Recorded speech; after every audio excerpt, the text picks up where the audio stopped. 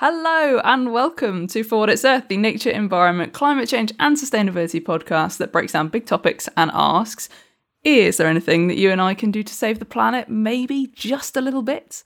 I'm Emma, and today for an exciting episode on Antarctica, I'm joined by my good bud Ryan from Into the Wild podcast. Hello, Ryan. Hello. I'm now really nervous that every one of your listeners thinks I'm an Antarctica expert, and this is why I'm here. Yeah, let's throw the disclaimer in right at the very top. Let's back up. You're here because you're also doing environment, nature, comsy stuff, and I just wanted to have someone on to have a chat about a thing. Lloyd and I very often, if not almost exclusively, talk about topics that we're not experts in. So if anything, you're very welcome to the normal format of...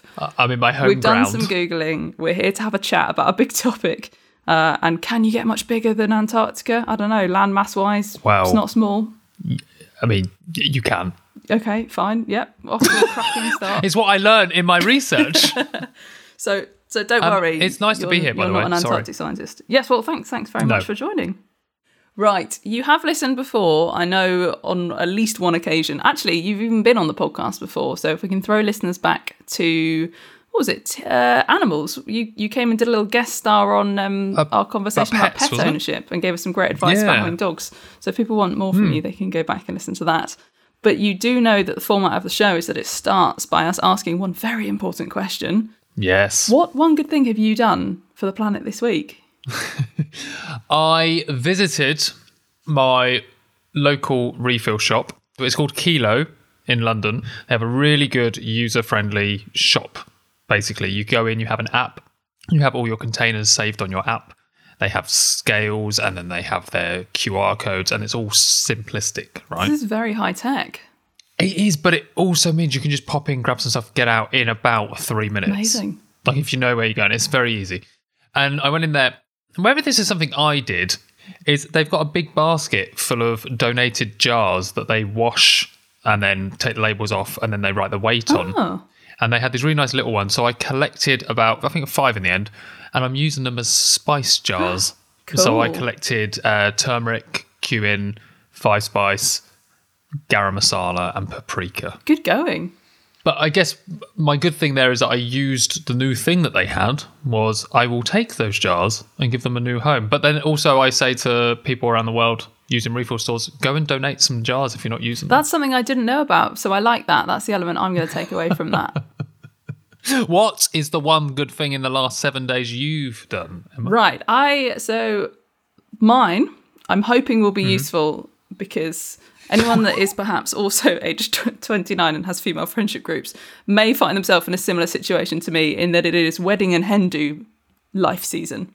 So I went to a hen do this weekend, and such events are or can be incredibly wasteful because you're buying all of this, I'm just going to call it junk. You're buying absolute junk and like phallic shaped objects that have absolutely no purpose. And just going to say penis straws. Penis straws, yep. Like there's a lot of stuff that comes with the idea of a girly hen do. Yeah. And one of the other bridesmaids in my kind of group that were organising it kind of goes, listen, we've got other hen dos coming up in the summer. So here's this box. Let's put all of the crap in this box and then we can use it at the next one. And now there's this hen do box that circulates around the group. So all the decorations, not the penis straws, but all of the kind of the sashes and the like totally nonsensical glittery banners and stuff are being reused over and over again, which I think is pretty good, forward thinking there. That's great. Even, oh God, this is where I go proper Del boy. Because now I'm thinking business idea, just sell reusable kits. That's a really interesting concept. Let's talk after the Write podcast. That down. If I find out any one of your listeners starts this without my permission. Anyone, it'd be me. Be you. I'll do it before this airs. Oh my God, that's a really good idea, reusing stuff. Like you said, it's always like kind of the same kind of stuff, isn't it? It really is, and there's no point buying all of it over and over again. So that's my one good thing, and maybe perhaps if anyone else is in a similar boat, that's something to consider. So that's good. But it's not just you and I. We're not the only ones that have done one good things. We put a shout out on our Instagram and our listeners have provided. You guys have been doing some really good stuff. So Ryan, I know you're an experienced podcaster. I've given you some things to read out. Can you handle it? Good podcaster. I can't read. Okay, we'll do your I'll best. do it slowly. Spell out your words. But... I'll get it started. So Lee built... Oh, no, I can't read. Well, I was giving you time.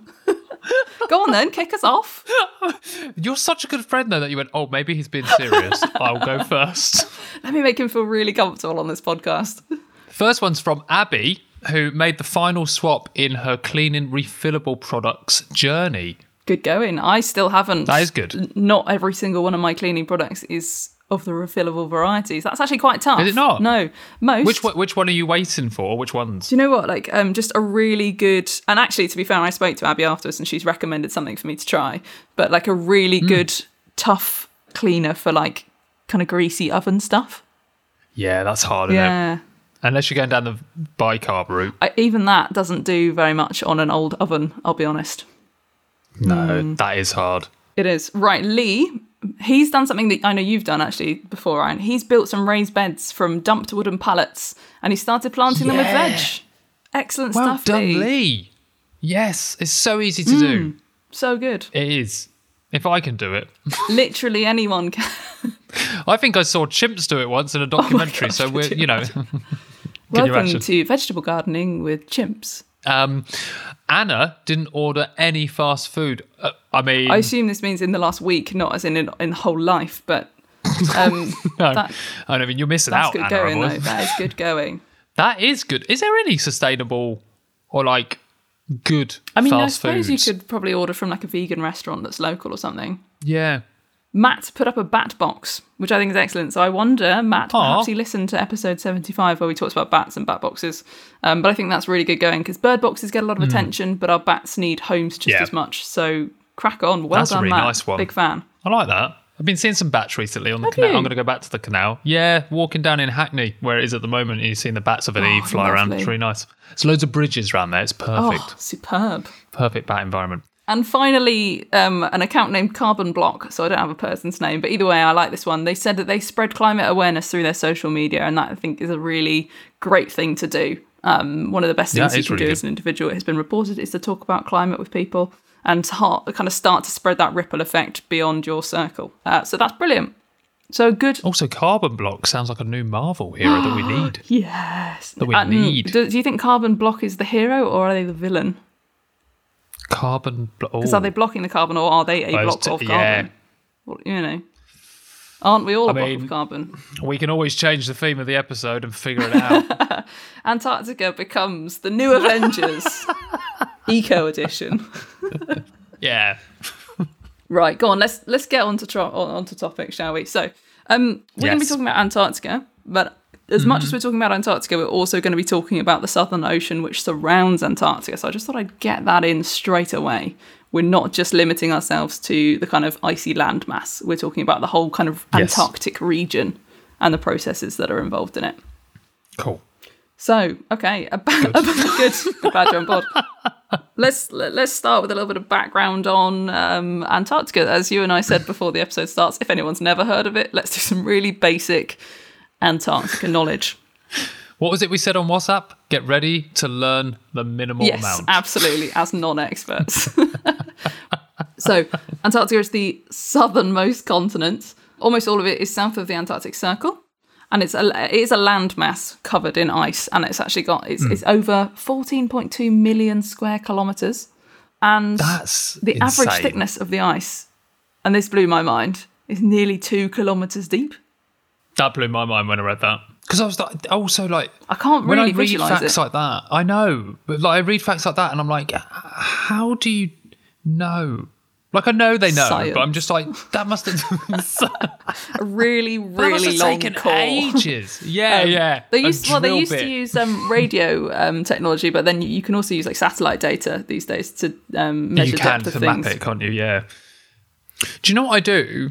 Sometimes to like help visualize that.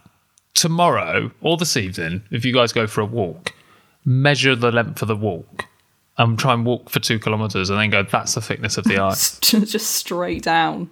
Just go straight for that far and go, that's how thick that ice is. Go on then, what Antarctica facts can you bring? Well, it's the 5th largest continent. I did a lot of learning about continents. I went down a bit of a wormhole. That's good, though. That's all right. And it is about 1.5 times the size of the United States, just to put in that square miles into a bit of size comparison. That's a good bit of context. So it's big. It also contains the geographical South Pole as well. In case anyone didn't know that. If you didn't know that, Antarctica is in the south, southern hemisphere. And the majority of its surface, like you said, is covered in ice. I guess with the South Pole, it's where Santa's nemesis lives as well. Oh, yeah. We assume. We've not found him yet, but it's primarily inhabited, if we're talking about humans, by researchers at research stations. And you get around 5,000 people in the summer months and about 1,000 people who hang out over winter. But there is also quite a lot of tourism that enters the area, with about 30,000 tourists visiting every year. I was surprised by that. Were you? Not really. Did you think that was too much, too many, or too few? It was more than I thought. I thought more people that... I wasn't expecting 30,000 a year. How many boats is that? Yeah. Yeah. Or, I don't know, is it only boat? You can't charter a plane. You can fly to Antarctica, yeah. From the southern tips of Argentina. Yeah, but I don't know. I thought people that might want to explore that kind of tundra, it would be easy to access the Arctic than it would the Antarctic. But I guess the difficulty might be the pull to go there. Yeah. That is true. No penguins in the north. I think tourists to Antarctica are primarily interested in that wildlife. And also, I think there's a lot of box ticking, I've been to Antarctica vibes with the tourism. And don't get me wrong, if somebody offered me a free ticket, I would absolutely go. Yeah, of course. But then you'd be that person in the pub. Did I mention I've been to Antarctica? You'd be like, oh, God, here they go, bringing it up again. Okay, we need to get into some actual science, I think. Well, okay, should we talk about weather? Yes, let's go for why Antarctica is important. Subsection, the weather. Temperature-wise, because I guess this is important to know if we're talking about the changes that are happening. Lowest recorded land temperature on Antarctica is minus 89.2 degrees Celsius. Again, can't wrap my head around that. I mean, I always think it's funny when there's like the 0.2. At this point, if you died in that, you wouldn't be like, it was a 0.2. It's not the that 0.2 that sent me over the edge. No, yeah. No. I didn't go there. Like, I can do anything up to minus 89. But no more. Anything over. No more. No more. But temperatures average about minus 10 to minus 30. But on the coastal regions, it can, in the summer, reach plus temperatures. And I think some of the records can be up to about 10 degrees Celsius. Balmy. And it is it's a ice desert, basically. It doesn't really have any precipitation, very low amount. But it is the windiest, driest and coldest place on Earth. It's quite fun to pair the word desert with polar, isn't it? Because I think putting those two next to each other, although it's very accurate, it's not something that we do very often. A polar desert is quite a cool desert is so associated with sand dryness. Yeah. Well, of course, dryness, but heat dryness. That heat dryness, rather than cold dryness. But it's very little precipitation. Now let's talk about the weather, global. Let's go to why Antarctica is important. So, some of this as well to preface it is that Antarctica actually contains about 90% of the world's ice and 80% of global freshwater. The amount of freshwater that is actually available for us to consume and use is like a pitiful amount. So to have 80% of it in Antarctica is kind of mad. But it's the fact that it's so full of ice and the way that ice interacts with both the seasons and the changing seasons with climate change. That's one of the reasons it's such an exciting place to be looking at climate science. So Antarctica is a really important place for climate research and modelling based on all of the systems that it is part of and even regulates, which is very cool. I know it's but the other thing is, like, to get it into concept of how much ice there actually is there, is if it all, like, let's say tomorrow just all melted and just went, the global water, like sea level, would rise 200 foot. 200 feet, wow. Yeah, just global. Like, imagine like that. You were talking a country's gone. I'd be gone. My house would be I'm gone. in London, mate. Get on the canal boat. Yeah, I can't wait to see that little engine pump away. It would float more than my house, so as long as it happens slowly, you might be all right. I will say, though, with it being a lot of ice, one thing we should say, there's a lot of rock there as well. It is a landmass. It is. Like, it is not just floating ice. Which I think was something that you learned when I came on your podcast. Yes. Whenever we talk about Antarctica. We learn so much new stuff.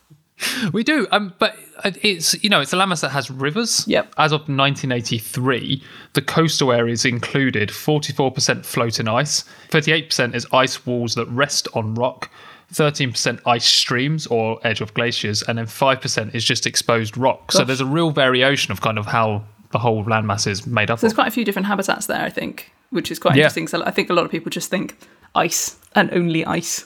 The entire iciness of Antarctica is one of the things that makes it really, really important in terms of regulating our planet's climate. So there's something called the albedo effect, which is essentially where all the sun's radiation comes in through the atmosphere, and then when it hits a white surface, like the massiveness of Antarctica, a lot of it will then be bounced back up out of the atmosphere, which can kind of help with dealing with things like kind of the greenhouse effect. Yeah, it sounds like it should be hard to understand, but actually it's quite common sense. It is, and yet I still found that really hard to describe. Yeah, no, it's we've always known that dark colours absorb heat or light, and the lighter ones reflect. So it's just that common sense that we need something like that on this planet to be able to reflect the radiation and the heat that it comes in with. So the problem therein lies with the amount of ice that is melting and ice cover that's melting and being replaced by darker coloured ocean, is that what we're seeing is less of this radiation, less of this heat is being reflected back out, and more of it is being retained within the Earth's atmosphere. And so we're seeing this positive feedback loop of climate change melting the ice, and then things getting warmer, and then even more climate change, even more melting of ice, and even more warming. It's this kind of horrible, quite terrifying little mechanism. An interesting thing to point out, though, is like, I think with climate change as well, because, if you go back 10 years ago, 15 years ago, 20 years ago, we used to say global warming, which is still, the case. But with climate change doesn't necessarily mean warming in all regions. It depends on the weather. So I read on doing the research, I read on a National Geographic article, and I'm going to pretty much read this word for word, but it says, NASA scientists have found that climate change has actually caused more ice to form in some parts of Antarctica. This is basically something because, they say this is happening because of new climate patterns caused by climate change. So these patterns create a strong wind pattern called polar vortex. Polar vortex winds lower temperatures in the Antarctic and have been building in strength in the recent decades, as much as 15% since 1980. This effect is not seen throughout Antarctica, however, so I think it's mainly in the east, I think it said, if I remember. I've written that down there. But it's interesting to see like how climate change can bring new weathers in such a large landmass. Let's not forget this is 1.5 times the size of America. So and America has its own climates and own different types of weather and environments. So, but some areas are getting colder and creating more ice, whilst, like you say, the other side of climate change can affect it in other ways where it is reducing that ice. But as you say, you still end up with the same problem of not enough heat is being bounced back. Definitely. But this ice is also really important when it comes to regulating like global currents. Like, do you know what? I think the more I've learned about Antarctica, the more it seems like it's like, you have like a really quiet mate in your group chat, but actually they're the most productive one that's just getting on with stuff like away from everything else. They actually organise everything. It's without it, the group would fall apart. Yeah. But they're not like shouting in for themselves in the group chat. This is how I feel about Antarctica as a region of the world, because it's one of the most productive places on Earth in terms of like nutrients and food and things that are important in the food web in our ocean systems. But it also, the oceans around it. So the Southern Ocean basically sits at the basin of 3 other major oceans. So it connects the Atlantic, the Pacific, and the Indian Ocean basins. And it has this amazing role in creating one of the biggest currents in the world that drives everything else. So this is the ACC, the Antarctic Circumpolar Current. And this is the most important current in the world in terms of absorbing carbon dioxide from the atmosphere. So it absorbs more than any other ocean. Do you want a little science lesson on how this current works? Yes, please. Good, so I was really worried you were going to say no. But I've written it out bullet point by bullet point. So you've got your surface waters in Antarctica, right? And as you said, they freeze around in the winter and they form this sea ice. And when the ice itself physically forms, it pushes all of the salt out of the water into the surrounding water because salt doesn't form in the ice. Science! Well, no, I didn't know that. Oh, does like when you put... when I think there's going to be a frost or a freeze, we chuck salt on the roads. It's because it prevents freezing. We do. Come on, Ryan, think. You've got this. Okay, so we've got ice, and then we've got even saltier water next to it because all of the salt's been pushed out of the water that's now in ice. So this salty water is super dense. It's much more dense than the less salty water, which forces it down to the bottom, and it's much colder. So these cold, salty waters basically shuffle to the bottom, and they end up moving northwards. So bringing with them kind of this movement of water, and then in order to displace it, the warmer waters from like the more temperate regions, which are full of nutrients, get pushed back and they come towards the Southern Ocean. So that brings all of the amazing nutrients into this part of the world, which is why the areas off the coast of Antarctica are amazing for things like krill and phytoplankton, which are all the very bottom parts of the food web, and we'll go into their role later. But it's this constant churning of current and this movement, which is mostly caused by winds, but also this kind of saline and the heat displacement. What's the gradients? Gradients is the word I'm looking for. Well, yeah, I guess I know what you mean, though. It's separation, push down, then move. Yeah, like you said, it's really we're doing common a lot sense of hand when signals for a podcast. Do you know what? Lloyd always says that to me. He's like, you're gesturing at me, but the listener has no idea what you're doing. You would think we were doing the YMCA the way we're talking at the moment. Except it's the ACC edition. It's the ACC. Sounds like a rock version. So basically, it's super important for driving things like global humidity, air temperature, wind patterns, atmospheric pressure. And the question is... The million-dollar question is, how is climate change, and within that, the components of global warming, how is that going to affect this current? Because it's the biggest and one of the most important currents and kind of natural processes on the planet. So current research suggests that perhaps actually current research. Very well done. Suggests that the Southern Ocean around Antarctica is getting warmer, like pretty much everywhere else on the planet if we're looking in kind of general terms. Yeah. And because of this current is getting stronger and faster, which is likely to lead to kind of more extremes in those things we just mentioned with the kind of the pressure and the humidity and the air temperature and the winds and stuff. So they don't 100% know what will happen from it, but when it's one of these massive regulatory processes, fast-paced changes are generally not to be excited about. Well, it's almost like it's a system in itself that has its tipping point. So therefore, if you're pushing it at a fast rate against its tipping point, we all know how those systems can go. Something will happen. Not so good. Something will happen. It's usually harder to get it back as well. So it's interesting though. So what would be the impact on, and you may not know this, and this may be a question just to the planet, but what would be the impact to the wildlife then? Because I guess some of these animals, are these animals here all year round? Are like krill there all the time, or do they migrate here because of the nutrients that go there? So I don't know about krill migration. I know that krill are present in every ocean, but they're present in the biggest numbers in the Antarctic. Right. And that's because of, that kind of high nutrient flow, and they really like cold waters, and phytoplankton as well, like cold waters. Yeah. But also I read that all of the ice that forms around the Antarctic, a lot of algae kind of grows in that environment underneath the ice, and the krill feed off the ice. Off the algae. Right. And so that's what brings, megafauna like whales and seals and all these things over. So they're really important feeding grounds. So I don't know whether if those nutrient cycles change and if those current cycles change, whether we'd lose the impact of them as feeding grounds, and that'd have such a massive knock-on effect. Because obviously things like whales, they go to feed there and then they move on. They literally go everywhere on the planet. We don't know a huge amount about their exact, migrations, but some like humpback whales, we still don't even know how they breed, but like you'll find one in Australia and then it'll be in the Arctic and then it'll be off the coast of Canada. Like in a year, they move around so much. So they're also really important in terms of nutrient cycling around the world. And I think that's where, that might be the system that you see kind of alter them. Because there is, I guess like you said, that Antarctica is a migrational route for a lot of, marine animals. But they do have native animals there. They do. Go on, talk me through. Penguins. Go on, 5 species. Can you name them? I can't. Oh, God. King and Emperor. Yes. Gentoo. Yep. Rockhopper. Is that there? I don't know. Adelie or Adelie? I don't know how you pronounce that one. Adelie Penguins? Yeah.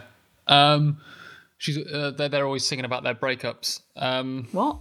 Oh, Adele. That was Well an Adele done. joke. I thought, oh my god, what research paper didn't I read? Oh, hang on, there are 7 penguins in Antarctica. 7? So I got my facts wrong. What did I say? So King, Emperor, Gentoo, Adele. So we've also got Rockhopper is on there. Rockhopper's on there. Sweet. So I've got 5. I've got to get 2 more. I worked with penguins in a zoo. This is why I know this. Okay, the other take inspiration from male facial grooming for one of them. If that doesn't give it away. Are you what in the name or what they just have? It's the chin strap penguin. The chin strap. Okay, the chin strap penguin. Yeah, and I do you know what? I can't remember the 7th. I've never heard of this one before. The macaroni penguin. I did know of the macaroni penguin. Is it actually pronounced macaroni? I'm pretty sure it is. Yeah. That's fantastic. But They look great. You know what? I forgot that penguin existed until you just said Google it is there. telling me that this penguin has the most fantastic bright yellow eyebrows. Yeah. They look amazing. Which is where the name comes from, I think. Gotcha. Okay, cool. Yeah. Well, so listen, there's the 7 species of penguin. There's 15 species of whale and dolphin hang around in the waters. You have seals as well, and I'm really sorry, listeners, I haven't got the name. Have you got the name of the seals? Oh, let me Google seals. Fur seal. It will be fur seals, won't it? Okay, there are 6 different species of seal in Antarctic waters. You've got the Ross, the Weddell, the crab-eater, the leopard, the fur, and elephant seals. Leopard. I mean, we can all just watch Happy Feet and know all this. That's a good point. We should have done our research more thoroughly. We should have done that. Cool. So, and obviously there are no trees, no shrubs, and there are only 2 native species of flowering plant, although I don't know what they are. It's not a very hospitable environment for them. No. But also, actually, talking of perhaps not native, but the reason it's such an important habitat for wildlife, there are so many breeding bird colonies and seabird colonies there that use it as a breeding habitat, including the albatross, which massively relies on it. And albatross only become sexually mature after like 10 years, and they lay 1 egg every 2 years.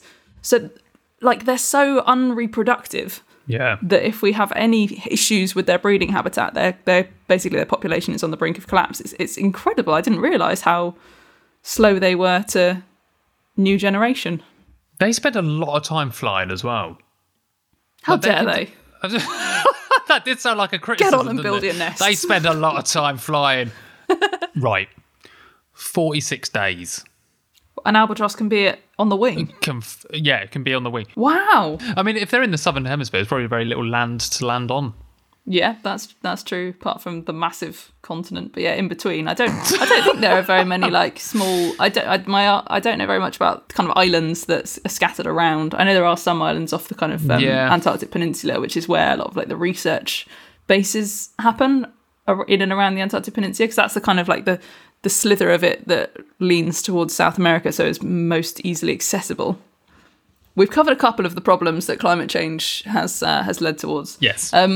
How about, so when we think about Antarctica, a lot of the time we'll think about the whaling, which has been one of the biggest kind of issues that's been talked about in the last kind of 100 years. Yeah. It's basically from like the 18th to the mid 20th century, we hunted blue whales, both legally and illegally, to the point that in 1904, their numbers had gone from over 125,000 to 3,000 in 2018. So 3,000 is not very many, which basically whacked them straight into the IUCN Red List, critically endangered, bish, bash, bosh.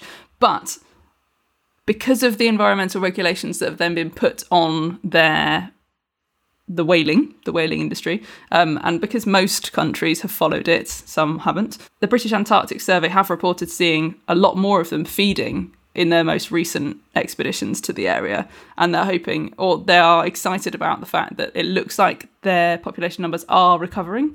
And, from the impact of whaling over the last 100 years, if a population can bounce back within that time frame, that's a really positive case study for looking at how, if we remove our activities from an environment, how much a small population can potentially come back from the brink of extinction. So that's exciting. That really is. And it's the same with fur seals, isn't it? You mentioned fur seals earlier. We did the same thing. Yeah. I mean, the whole reason they're called fur seals is because we clearly only commoditise them for their fur. Yeah. Most animals' names because of a reason. Yeah. Like That tasty chicken. Yeah. Yeah. No, but I think with the blue whales as well, that's interesting because such a large animal has got such a slow reproductive rate. For a population to take that big of a whack, it's not always down to the numbers as well. It's not always down to, oh God, there's only 3,000 left. It's the speed of which they went from 100,000 to 3 is a big panic on the population. And it's going to take them, they're not all in one area. They're not grazing. They've got to find each other. They've got to be able to reproduce. They've got to be able to, that's going to have an effect on, I don't even know if they are in pods. I don't even know if we do know that they live in pods. Or I don't know. Yeah, I don't know. No, we know so little about them. But and when you reduce a population to that small numbers, you've got to worry about genetic diversity as well for the next couple of hundred generations. And then if there's a open to disease. new diseases. Yeah, exactly. Precisely. Oh God, we're on the same page. Oh, this is great. We're on whale facts. But this is where the stuff that really is complicated. It's not just about the population, not all the numbers. It's about what the domino effect will have from reducing at quick speed that kind of numbers. But to see them coming back is amazing in such a small time span when you consider what the individual species is. Yeah, it's nice to have a positive spin. Absolutely. Some of the other things that is, you mentioned the 30,000 people that visit Antarctica. This could be another potential problem. Let me guess, people are causing problems. Shock, horror. Now, I don't know how much tourism is needed in Antarctica, because when we think about tourism, we talk about an economic benefit. So we bring in something to the local economy. But as we know, there is no local economy. There is no, people do not live there. People reside there to do research, but they do not live there. So I would question the purpose at all, other than the fact you just want to go. Yeah. Now, there's two ways you can get there. I thought there was just the one, the boat. You said that you could charter a plane, both of which have their footprint on this planet. Planes a lot more so, but boats still have disturbance and fuel pollution as well. And apart from that, and it's how people are. Now, on any landmass that does not have humans naturally residing there, you're going to have an ecosystem that is not used to people being there. So you're going to have a greater impact because people are going to be living in certain ways. So you've got things about people leaving stuff behind, how they're living there, how they're camping. Are they damaging the surface? Are they damaging the rocks? Are they scaring wildlife? Are they approaching wildlife too much? How much is this regulated? These are all questions that I'm not going to say we have the answers and say it's all fine. I'm sure it is informed, well regulated, but it does come back to the point of responsible tourism. Yeah, it's something that could have a massive impact on the biodiversity or the environment there. I would put a massive question mark in the point of, is that needed?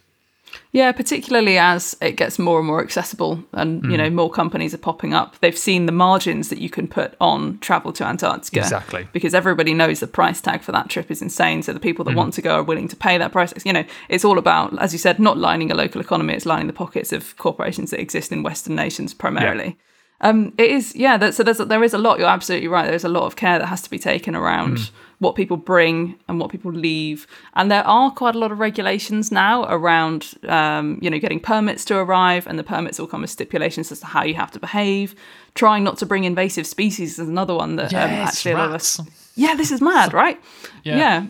So this is the concept of us travelling there and bringing things that shouldn't live there, but then thrive there and can completely disrupt the ecosystem. One of which seems to be, throughout history, everywhere we go, we've brought rats and they've put stuff up. How are we still doing that? I know. Like, we have done that since we made wooden ships. Rats are the real winners here, I think. Rats are like, cheers, lads. We have this gone place looks global. Nice. Yeah, no, it is bonkers. Well, because a lot of the birds that the seabirds that reside or use Antarctica are ground nesting as well, which makes them prime target. Obviously, because there's no trees, they can't nest in trees. So they're obviously ground nesting, which makes them prime targets for rats. And because rats don't have any predators there, their populations can just go completely amok. And the seabirds have never had to deal with ground-based predators there. So they also don't know how to deal with the rats. So that is a massive fear that one day rats will get to Antarctica and really, really mess some stuff up. Oh, God. I mean, I'm hoping it would be too cold, but I don't know. I'm not surprised anymore by the resilience of the rat kind to evolve into all sorts of places, to be honest. It honestly wouldn't surprise me if we left a couple rats there and they just turned into like super insulated polar rats. Pesky rats. Something else that's pesky, like that segue, microplastics. Oh, we're finding them everywhere. So obviously there's macroplastics left in the Arctic from a century or two of us going and leaving stuff there, and also researchers not necessarily being responsible with their waste, although there are a lot more protocols in place now. but the backward cleanup of things that already existed isn't complete. But microplastics as well, something that we're now understanding more of and we're now looking for. Basically everywhere on the planet, from the top of Everest to Antarctica, we're finding microplastics. We're finding them in the waters, we're finding them in the creatures, and we're finding them in the ice. So one of the things and it's really hard to control the outflow of microplastics. But some of the things that researchers over there are, and tourists I suppose should be as well, are doing is ensuring that when they're washing clothes, so a lot of it comes from like fleeces. Yes. Because obviously it's cold. We want many layers of fleece. And most fleeces are made from polyester, which just sheds microplastics. So if washing them, you can retrofit washing machines with filters that can try and stop as much of the microplastics as possible entering the water when you eject it. Mm-hmm. Or you can wear things that aren't made of plastic. So options for like woolen or bamboo-based fleeces. But it obviously doesn't... You can't go and hoover up all the stuff that already exists there. Exactly, yeah. There's been so much already dumped. So it's one of those things where it's like, yeah, we've got to stop it being more, but we can't really do a lot about what's already there. Does plastic end up there? Probably, I'd imagine, based on like the amount of ocean current movement around there. I was going to say, when you're just talking about the currents, there must be something or stuff that's Listen, ended up there. if nutrients get moved, microplastics absolutely must. That's a very good point. It's my very scientific analysis of the subject. Right, what else have you got? Have you got any other issues that you want to cram into this very long episode on Antarctica? There are so many. There are a lot. For me, no. No. But you're done. I'm done. Okay, nice. Maybe I just wanted to add in the fun statistic that I should have put at the top. Which was that average winter temperatures have increased by 6 degrees since 1960 on the Antarctic Peninsula. We are fighting to keep global temperatures, according to the Paris Agreement, below an average increase of 1.5. And Antarctica has gone up to 6 degrees more in a winter season. I mean, isn't that quite scary? So I think this is one of the things that we forget when we talk about global temperatures, is that global temperatures aren't going to change consistently everywhere. And the polar regions warm frighteningly fast compared to the temperate regions, which makes it a great place to study climate change, because you get this kind of forward look and this kind of future looking environment in it, and you get all the data that helps strengthen models that can be used to talk to climate scientists and to decision makers and policy makers and stuff. But it does mean that the Arctic is the Antarctic. It does mean that the Antarctic is so vulnerable to the kind of the melting and warming elements of climate change, which is utterly terrifying. It is terrifying, and it is so, I don't know. What can people do to help? So yeah, go on. Let's try and pull up some last minute positives. Right, this is one of the interesting ones, and Lloyd and I always do this. We pick really interesting topics, and then when it comes to the what can individuals do part, we don't always have great advice. But I think if we extend it to the royal we, what can we as a planet do to help out the Arctic? We've got a few more options. Well, let's go through the issues. Okie dokie. And then think of things we could do with those issues. So, climate change. What can we do? Because climate change is affecting Antarctica. What can we do with climate change? Nothing. I'm kidding. Cry at night. Reduce global carbon emissions. Sequester carbon. Exactly. Change your energy supplier if that's possible at the moment. I don't know. Energy's a bit weird, but still investigate it. Change your banks. Check where your money's going. Vote. Lobby your MPs. Better. Speak to your decision makers. Email your MPs. Yeah. Do some shouting. And talk to people about it. Talk to people in and outside of your circles so that climate becomes a wider part of the global conversation and more people start chatting about reducing emissions. So that's, a very broad scope one. Yep, broad, but it's, so let's then talk about physical impacts by visiting it. Don't go. Unless you're offered a free trip done. Right. by the Yes, unless British Antarctic you Survey. get Hint, hint, wink, wink. And when I get my free trip from the British Antarctic Survey, I will opt for clothing that doesn't shed microplastics. And I want I'll you offset head to toe in bamboo. Fine. Can I have some kind of waterproof layer as well? Nope. It's all synthetic. Okay, cool. There was a protocol that was put in place in 1988 though, which does restrict visitors, and it ensures that permits have to be held by all visitors from the Antarctic Treaty Members. So there are systems in place. So that's not something that you and I can do, but it's something that has been done, which does restrict visitors and tries to hold them to a certain code of conduct, which is good. Plastics. Assuming that plastics are reaching there without visiting it.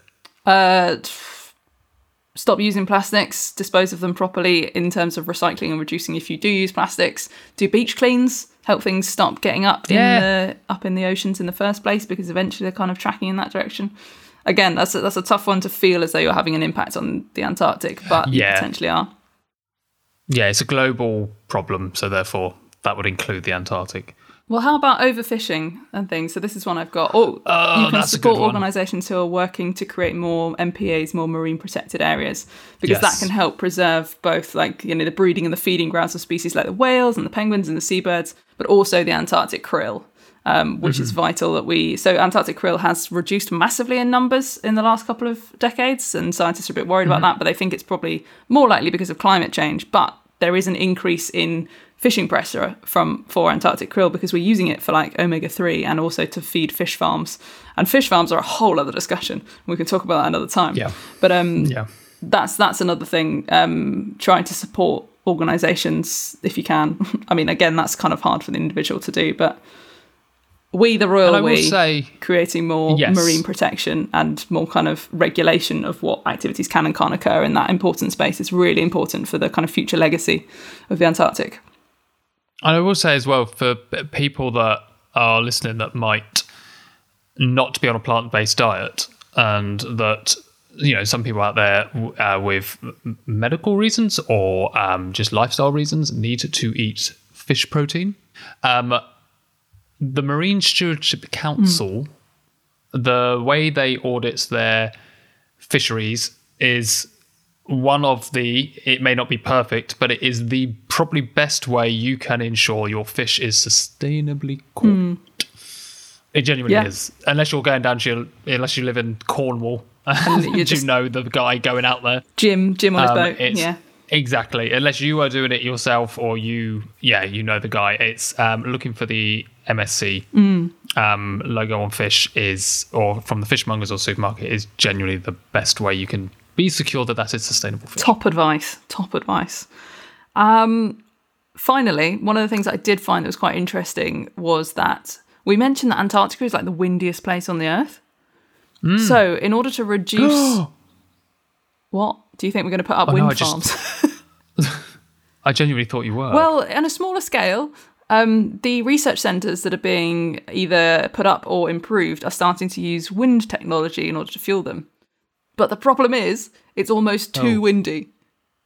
So sometimes they are actually really susceptible to damage. But they're working on a lot of really cool technology to try and make sure that all of the research down there is fueled by renewables. Amazing. And just one final point. I said final for the last one, but I do want to just use a little quote. Well, I thought, perhaps a little bit of optimism could be ended. Yes. So an actual expert, obviously not the two of us, so Professor Rob DeConto from the University of Massachusetts, Amherst, has said that we can still do a lot for the melting ice in Antarctica, but we also need to do better than the Paris Agreement already states to do so. So I think you can take despair or hope from that. I agree. There is the positive. We can still. There is time. It's not irreversible. We just need to. There will always be hope and things that can be done, and there will always be more that we can do. That's very true. Yeah. That's a very good fence-sitting statement then. Yes. Ryan, thank you so much for talking to me about Antarctica, something that neither of us knew anything about. Thank you. Thank you to you and your listeners for having me on the show. It's been lovely. You're so welcome. So I did promise you a slot. Tell everybody about Into the Wild. It's a wonderful podcast. We're fellow independent nature podcasts. We like to support each other. You very kindly had me on, and I had a great time having a chat with you. Give us the pitch. Tell the listeners, and then tell them where they can find you as well. So Into the Wild is a weekly nature, wildlife and conservation focused podcast where we pretty much chat about if it happens on this planet and it has an impact on the natural world, we talk about it. So it could be an individual animal species we're talking about. It could be to do with farming in the UK. It could be about farming in Africa. It could be about climate change. It could be anything to do. It could be plastics. It could be, absolutely anything. So I have a guest on with me each time. We also do a side series called Into the Foliage, which focuses on the green side of nature, which, as well as talking about botany, we also talk about gardening quite a lot. So bringing it closer to home, about growing veg and how to garden for the planet and stuff.